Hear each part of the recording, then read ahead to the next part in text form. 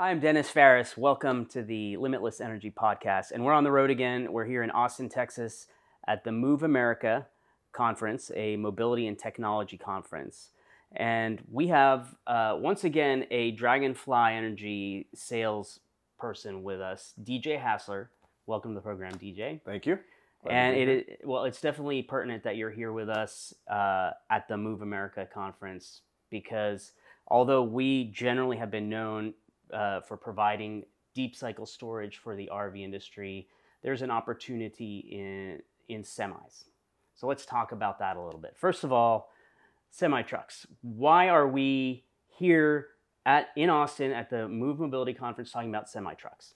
Well, there's a lot of different players that come to this show, different industries, and we saw some different companies that are here and speaking that are part of the over-the-road trucking and large fleets, whether it's food services or beverages as well. So we thought it made a lot of sense for us to come here and just kind of explore and network with them and see what their goals are for this conference and for their fleets. Why are they here at a mobility and technology conference? Obviously, we're talking electrification, sure, right? So let's just go right to it. What are they trying to do? Well, their goal is just to reduce emissions completely, reduce idling of trucks, reduce their overall impact on the environment. I think that's important for a lot of them. And then also just to reduce operating costs. There's a lot of things they can do today that'll really help their bottom line.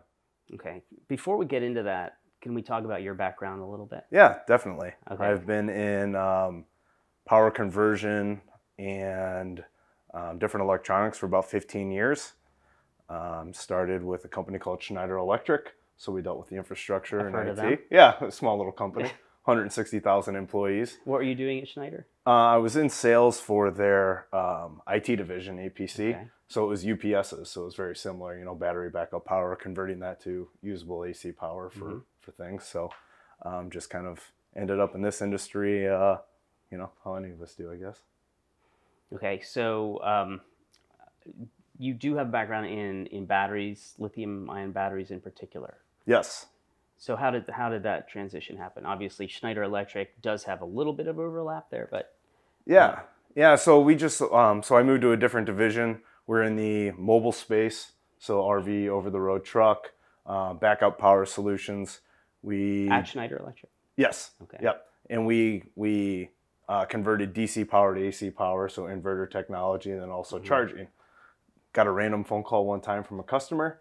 They were a lithium battery kind of niche manufacturer and, kind of sold us on what lithium technology can do. So like 2014, 2015, and it sounded like, no way, this is too good to be true type of thing. But I'm like, obviously, we want to look into this and make sure. So we started doing some research, started seeing different projects they were working on, and we're like, this might be the real deal. So we should probably make sure that our components can, invert this power correctly. We can charge this power correctly. And as you got more into it, decided, hey, I think I want to be more on the battery side of things than just the complementary components. Mm-hmm. So this is 2014, 2015. Yep. So what's interesting is that since then, the electrification of the whole transportation system has really taken hold. So we've seen a lot of EV cars on the road now, but electric semis are kind of a big deal right now, especially with the Tesla. Nikola's been talking about it for a long time. Sure. I honestly don't know where they are with the technology, but what do you think about battery-powered semi-trucks? Well, it's interesting because there is just so many different variations of what a truck is, whether it's a day cab, a true over-the-road, long-haul type truck. There's so many different variations. Lift gates, are an example. And I think that everybody thinks like, oh, it's just all going to EV and it's going to be the drivetrain. There's so many things between here and there that we can do today that are kind of being overlooked. Mm-hmm. So I do think that, replacing generators such as a diesel APU, a lot of those trucks now get 8 batteries and it's an electric APU or quote unquote electric APU. It's more or less just trying to power an air conditioner. There's things we can do today that would greatly reduce weight, increase life cycle, and that stuff kind of gets overlooked. So I think there is a big opportunity. What about propulsion? What about the drivetrain itself? Under what conditions does it make sense for that to be electric? Given today's infrastructure, I think that there's certain states that have, more strict regulations, and certain fleets that are kind of in these markets, whether it's food service or just the lift gates where it makes a ton of sense. But a true over-the-road long-haul truck, we're quite a ways away from that. Why? Infrastructure is not quite there, and Is it just the infrastructure? I mean, if the charging infrastructure were there, does it make sense from a cost standpoint to actually, for especially long haul trucking? Sure. Does it make sense to be on batteries? I think it's a case by case scenario, just because right now there's different funding available where it can make sense. But a lot of these guys, if you think about it, you're pulling a 53-foot trailer that can haul up to 80,000 pounds. And this isn't something like an RV where we're using it 4 times a year, 6 times a year. Mm-hmm. This thing is on the road, traveling hundreds of miles every single day. Until you can quickly recharge that as you could a gas tank and get going again, it is not going to be the industry norm for quite a while. Okay. But is it considered in the industry as sort of a holy grail, or is it just sort of a niche application? I think it depends on you don't know the answer. Well, it depends on the fleet that you would talk to. Some, sure, I think, would look at it as a holy grail. Other ones, I think, don't even really consider it. Some guys still just idle their truck for 24 hours a day and don't even use an electric APU, so they're not even considering an electric drivetrain. Sure. I think it's really an education thing, and then also, we are still a little bit limited by if the ROI doesn't make sense. Mm-hmm. You're running a business. Each one of these trucks needs to make money, so you couldn't go fleet wide on something if it didn't make financial sense. So then let's move on from the drivetrain to what I think is a little bit more palatable, which is the electric APU.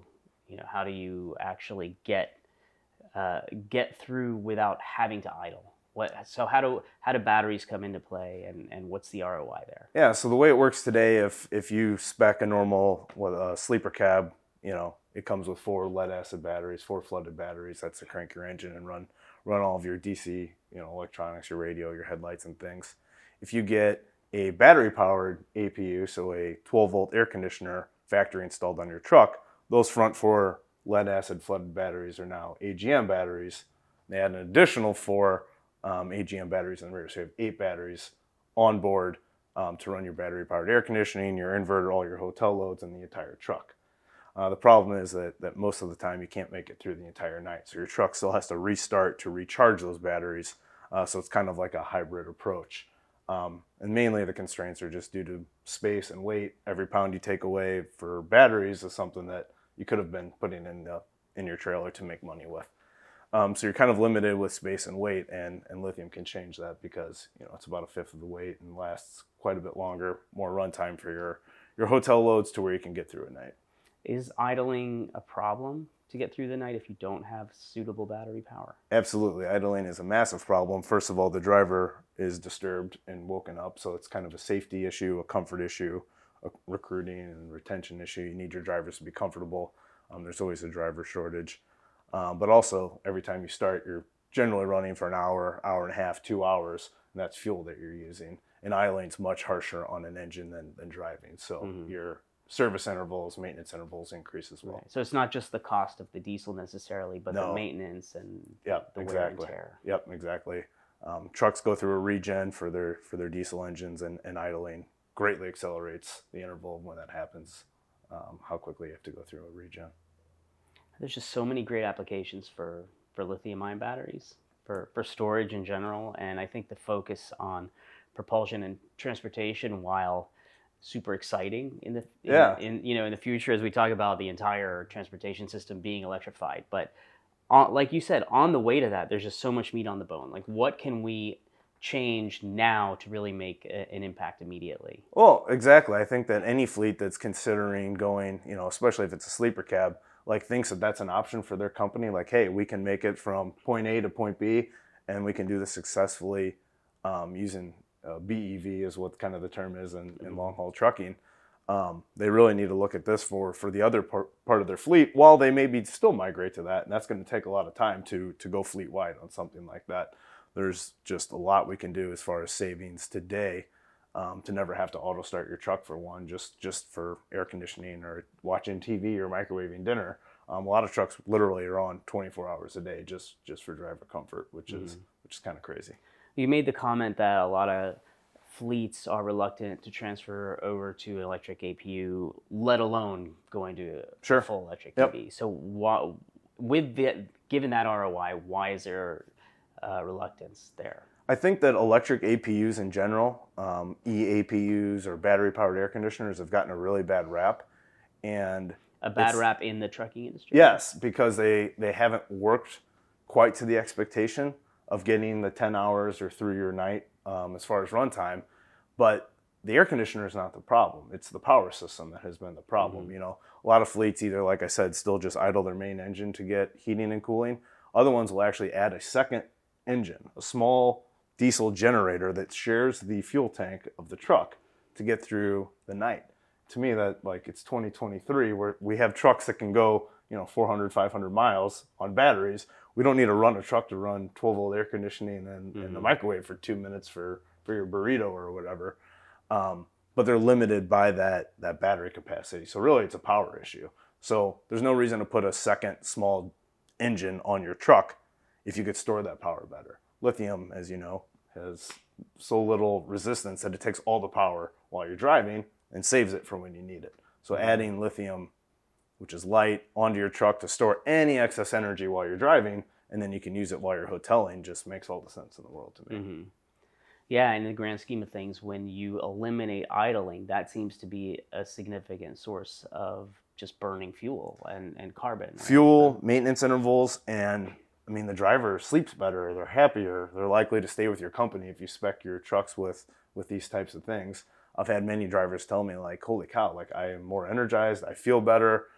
It's actually not the auto start that wakes them up. They sleep through the auto start. It's when that truck shuts down. Like you made it through your 60 minutes or your 90-minute recharge, the engine shuts off because the batteries are now up to whatever capacity, and it scares the heck out of them. And did I just get hit? What just happened?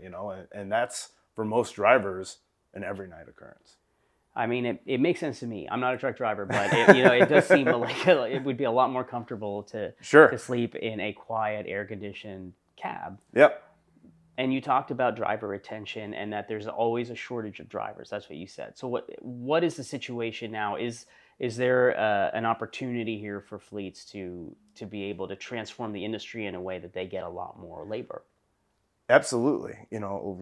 Retention and recruitment are two common things. I mean, is that a big issue right now? Major issue. So we have the ATA MCE conference, the management conference, and every year one of the main aspects of that conference is to go through like the pain points for fleets. What are your top things? Whether it's fuel prices, maintenance, these issues, and driver retention and driver recruitment has been in the top 3 for the last 3 or 4 years. Fuel prices are another one, and this solution alleviates both of those things. Is there right now, if there is a driver shortage, is there a driver shortage right now? Right this second might be the first time in 3 years where there's not, because it's a bit of a freight recession. Okay, I see. But when there was, what was the ramifications? Was it increased cost to consumers? Was it delays in delivery of products? I think mainly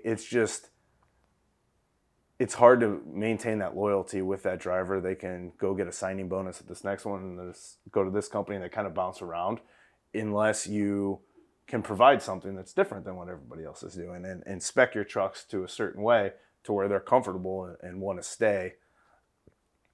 There isn't as much loyalty and they bounce around a bit. No, that makes sense. But is there a more sort of consumer effect? I think there can be. You're saying on the drivers? On the consumers that expect the products to arrive. Is there if there's a shortage of drivers, is there a shortage of delivery? Is there an increase of cost for the end? Oh, absolutely. Like if you're the company who's paying for it, and it's supply and demand like anything else, and right? They're passing the so your costs rates along. go up because we have to be the one who wants our stuff on time. There's only X amount of drivers or fleets willing to pick this up. We're going to pay the premium amount of money to get our delivery on time. So totally. So, I mean, I guess that's my point. We're using, this is not just an issue of environmental. No. This is not just an environmental issue. This is an economic issue. Issue. safety issue if you think Sure, about the for the CO2 drivers, and, yeah. and I mean, if you're in the Midwest and it's the summertime and you're on vacation, you go by a Love's or a Pilot J or a rest stop, there are trucks parked along the whole entrance ramp to that Yep. rest stop, the entire rest stop. And I mean, it's deafening. There are engines blasting everywhere, and it's to keep the driver comfortable while he's sleeping. And that does not need to happen. I mean, to me, if the ROI was even close, you would think, hey, we're not going to waste, some of these fleets are 8 to 10,000 trucks in their fleet, over the road sleeper cabs. I mean, if you even were coming close to breaking even on not running your trucks all night, I would think you would do it. Some of those guys, I mean, it's $40 to $50 million of diesel fuel every single year. Mm-hmm. And that also makes your driver happier, more comfortable, safer. To me, it's a no-brainer. Mm-hmm. Yeah. Do you like doing this? Yes. If you could tell, I'm a little bit passionate about it. So you have been starting from Schneider Electric, you've been in the storage area for quite some time now. Yep. Are you excited about the way things are progressing? Very excited. I think that it's funny, like whether the first time we met or anybody, you kind of explain the industry, what you're doing and why the technology can change it. And like, oh, that's easy, right? That's a no-brainer. And I thought so too. Here we are 2 or 3 years later. Mm-hmm. But we finally figured out a lot of the integration pieces and have talked to the right people and the right fleets and the amount of progress we've made. And it's not even with a specific type of customer. It's kind of across the board. The amount of pilots going on and success that they're seeing is exciting. And anytime you can go, anytime you can sit down with somebody at their conference table on a Microsoft Teams meeting, and just like anybody, they're very busy. They get a lot of emails. They get a lot of people coming to them and they say, oh, that one's kind of interesting. Let me sit down and let's discuss this. And it alleviates an actual pain point for them, like their battery replacements. Like, oh my gosh, you have no idea how many pallets of batteries we go through every year. If this does even half of what you say it does, like, I know I shouldn't be saying this, but that would be amazing, or things like that. And it's so interesting because each fleet's kind of different. Some guys are like, I don't even care if it reduces idling. I'm sick of swapping batteries. Or I don't care about the batteries. Like, we don't want to idle our trucks because of the maintenance issues, the engine issues. Like, we're replacing components that we don't want to replace. If our trucks didn't run all night, we wouldn't have to replace those. So it's super fun and unique to see just how each and every fleet kind of operates different and has different pain points. But anytime you can sit there and just kind of have that personal relationship and it makes their life easier, it's enjoyable to do. Satisfying. Yeah, totally. You excited to be at the MOVE conference in Austin? I am. It's definitely more of a startup feel. The whole industry is excited, and so anytime, when you have that kind of startup mentality and new innovation, there's a lot of positive energy and a fun environment. Everybody's here because they want to be here, so it's fun. Mm-hmm. Yeah, it's great. I'm excited too. Well, thank you so much for joining the podcast. Thank you for having me. Appreciate it. I'd like to thank DJ Hasler for joining us on the Limitless Energy podcast. Please join us on any of your favorite podcast platforms.